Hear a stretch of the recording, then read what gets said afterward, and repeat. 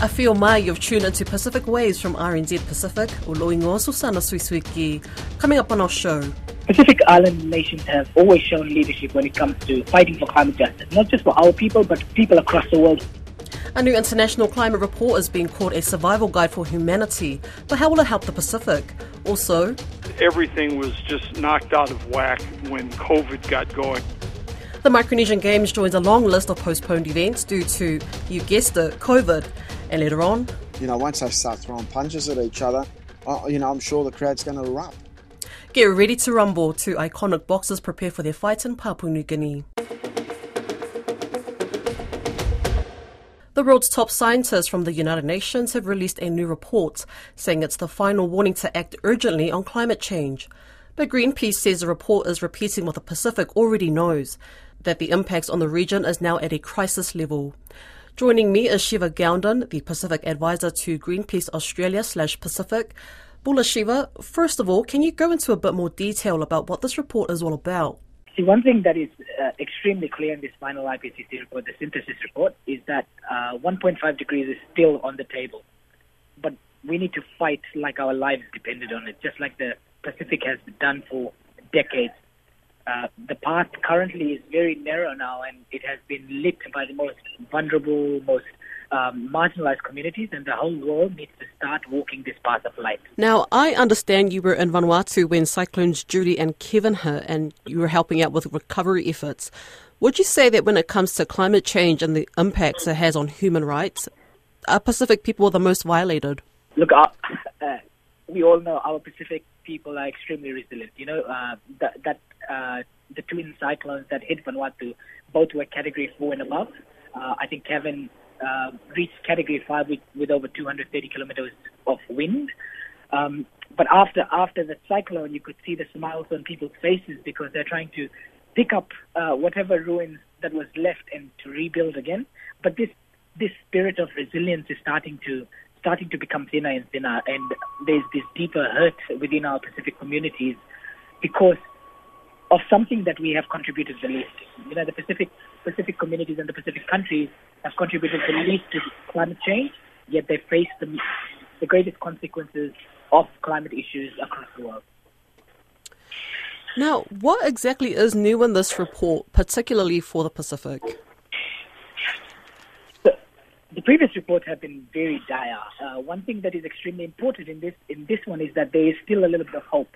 I know they touch on the technology, etc., but one thing, like I said, is there's this hope of still being able to reach 1.5 degrees. There will be a period after 2030 when it will overshoot. That temporary period is called the overshoot period, but we can bring it down if we cut emissions extremely rapidly. So no fossil fuels. So no coal, oil, and gas, no new coal, oil, and gas projects. But if we are continuing in the current trajectory, we are not only going to go fractionally beyond 1.5, but go way beyond 2 degrees. And that will have extremely devastating impacts on the Pacific communities that are already, that can already see the impacts of climate change right now. Especially the low-lying atolls. For example, Tuvalu, I was just there a few days ago, and you could see how sea level rise is deeply impacting the cultures, the identities, and the languages of these communities. They can't grow their own food because the ocean is seeping into the land. That means the salinated water is not allowing for any crops to be grown, and the land is then seeping into the ocean, which means it's devastating the marine biology of Tuvalu itself. And it's ironic, but it's very sad as well, because in the Pacific, we are deeply connected to two really important things which shape our identity, and that's the wasa wasa or the moana, which is our ocean or saltwater, or our vanua or fanua, which is our land. And currently, these two things are in conflict with each other, and it's a conflict that we have least contributed to. So the Pacific people, like I said previously, contribute the lowest in terms of emissions, global emissions, but are facing the greatest threat to their culture, their livelihoods, and the future of the survival. So. Personally, there's new things in the report in terms of what countries can do, but the most important thing is that we need to phase out of all coal, oil, and gas. Yeah, I mean, it's so admirable that us as Pacific people, we have this great resilience and hope. But I mean, how many reports does it have to take for climate action to happen, given that there's already been 6 reports from the IPCC since 2018? I've deeply thought about this, actually.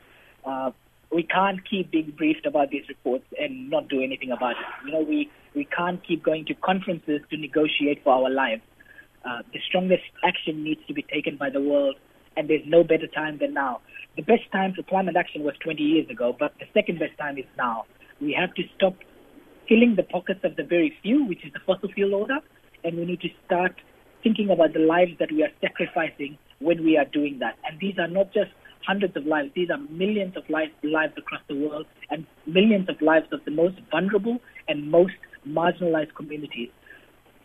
We need to stop the talk, and we need to stop just having these reports the briefs of these reports, and start going into strongest actions across the world so that climate justice can be realized for our Pacific family. Well, now, what outcomes are you seeking from this final report? What tangible outcomes? Look, the world can... Pacific Island nations have always shown leadership when it comes to fighting for climate justice, not just for our people, but people across the world who are facing all this climate impact. And there are few tangible things that can be done to ensure that. And one is, like I said, to phase out of all fossil fuels, coal, oil, and gas by 2030. Even before that, it's much more better. We need to stop all new coal, oil, and gas projects that are being planned. And finally, the world can stand together hand in hand, shoulder to shoulder, with the Vanuatu government and thousands of civil society organizations, and also now co-sponsored by 117 other countries across the world, including Australia, to take the world's biggest problem of climate change to the world's highest court, which is the International Court of Justice. They are seeking an advisory opinion to make clear what states' responsibilities are when it comes to climate change and human rights. And these are not just human rights for our generation currently, but for future generations. There's this beautiful concept in Samoa where when a baby is born, the umbilical cord, which is called the whenua, the same word that we use for ancestral land, whenua, the umbilical cord of this baby is taken to the ancestral whenua, the ancestral land, and planted there. This is the first connection for that young child when it comes to what the ancestors stood for, what they paved for the future generations, and climate change is wiping out these lands and wiping out these opportunities. This advisory opinion is fighting for just that. It's to try and save our communities, save our cultures, save our traditional practices, our languages, and importantly, our whenua and our moana, so that the future generations can live a life of dignity and continue practicing this proudly. The 10th Micronesian Games, scheduled for this July in Majuro in the Marshall Islands, have been postponed, possibly to April next year.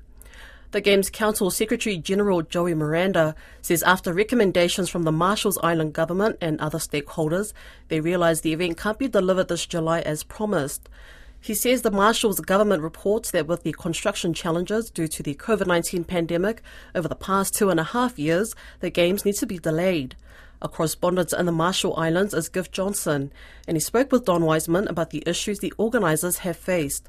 He says it's the second postponement for Majuro. Was originally scheduled to happen in 2022 in the July period, and last year it was bumped to July for this year, and now it's been agreed to announce a postponement probably until April.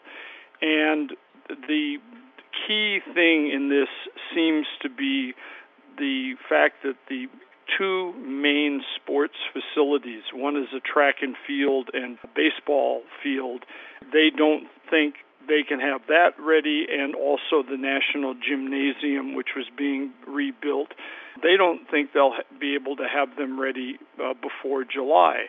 And the problem has been, first, everything was just knocked out of whack when COVID got going. And I mean, these got going in maybe the end of 2021 or something, and they were starting to move along, but everything here has been bollocksed up, just like everybody in the world has had problems. But those of us kind of at the end of the world's supply chains have not only seen the prices go out the window, but just have had difficulty getting things in. And they have constantly struggled to get the construction supplies and materials in, but also specialized things that they need for certain types of sports facilities. And most recently, we're now in a ongoing 6-week U.S. Federal Aviation Administration grounding of Asia Pacific Airlines, which was our air cargo carrier.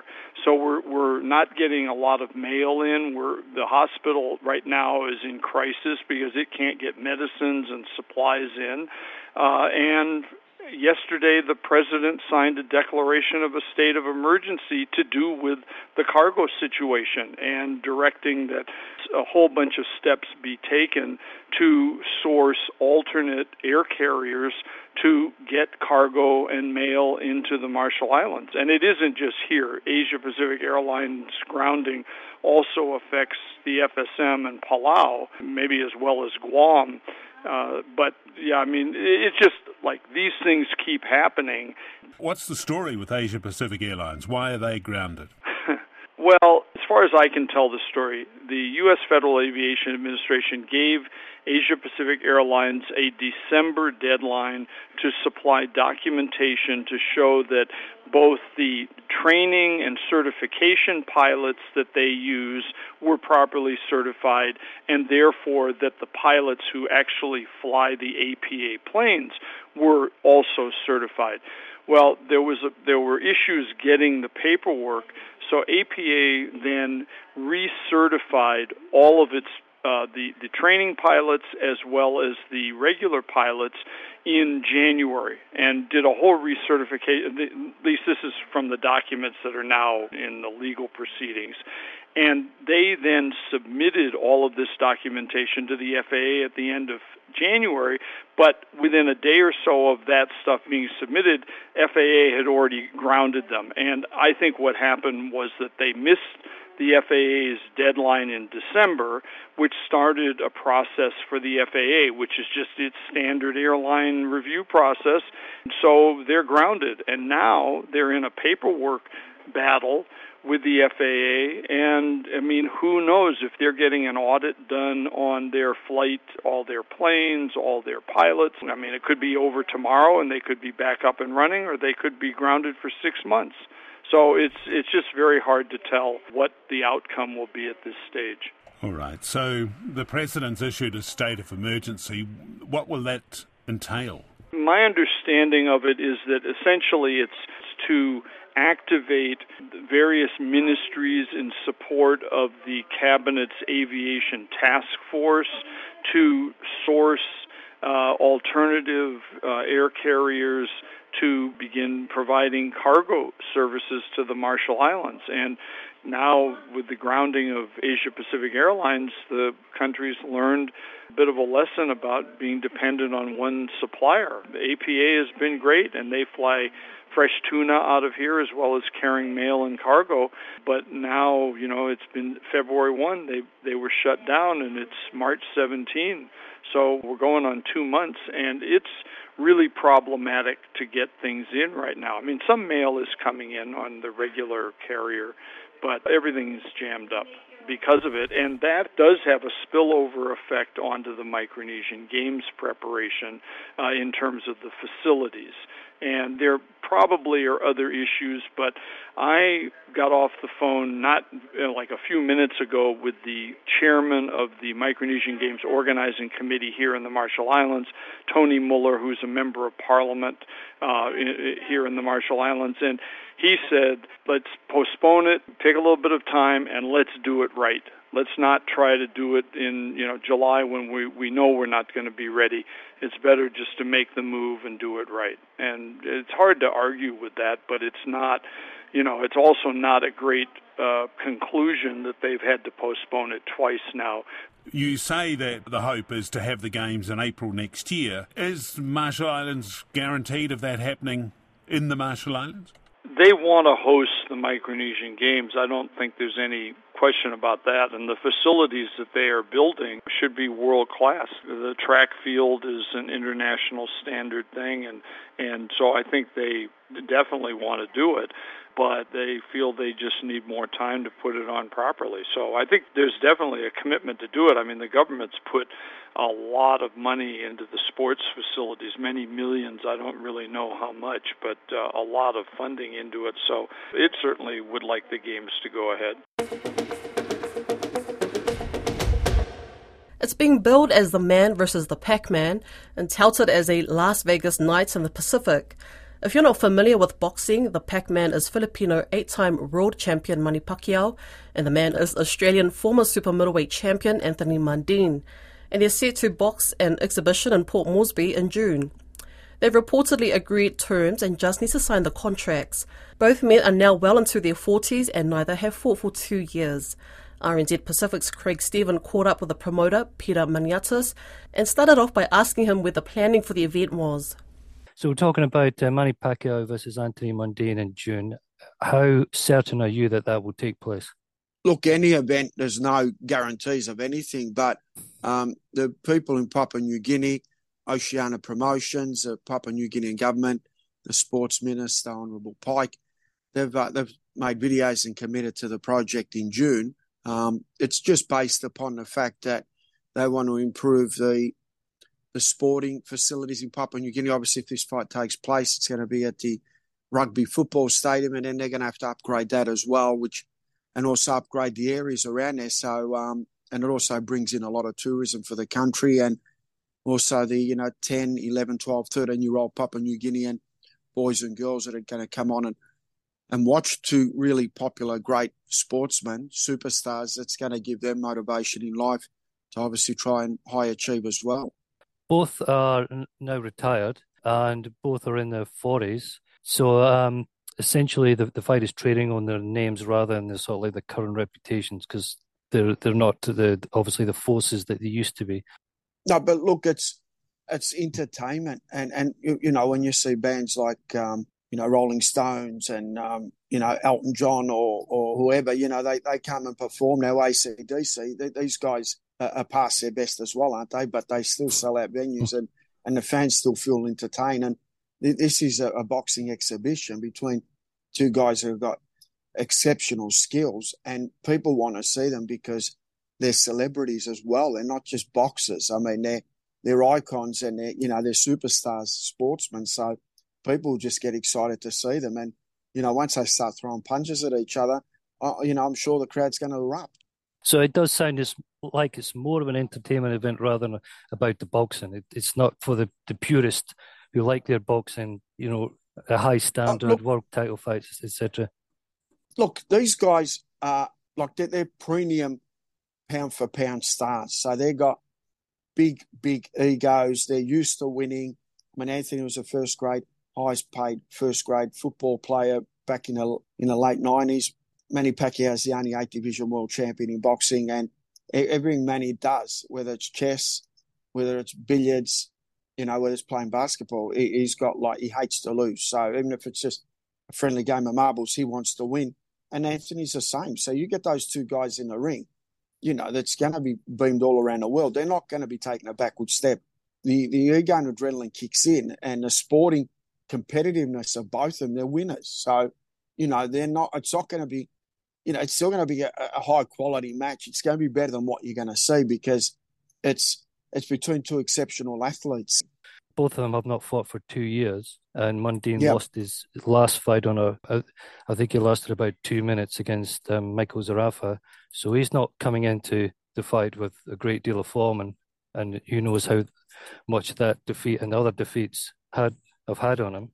Well, when he fought Michael Zarafa and when he fought Jeff Horn, that was at 72 kilo, which is, 160 pounds. So this fight is at 174 pounds. So this fight's at light heavyweight. Manny's actually going to spot Anthony Mundine up to 8 or 9 kilo, which is 18 pounds. So when you've got to realise when a fighter gets old and you weather them down and they lose weight and they do weight crashes, their body shuts down because they're old. That's why he was only going one round.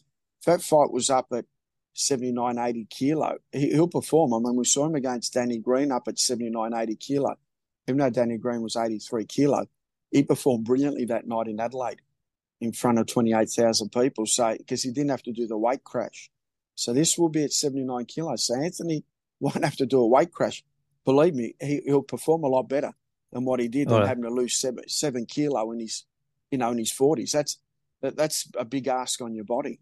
In terms of money, I mean, I imagine that both these guys are going to earn quite a reasonable amount of money. Yeah, they will. They're going to earn some real good money. So, I mean, it's till they sign the contract, you can't really say how much money, but they're going to be making very, very good money. Very good money. So if I was to take maybe a wild guess, maybe $1 million each, perhaps, or more?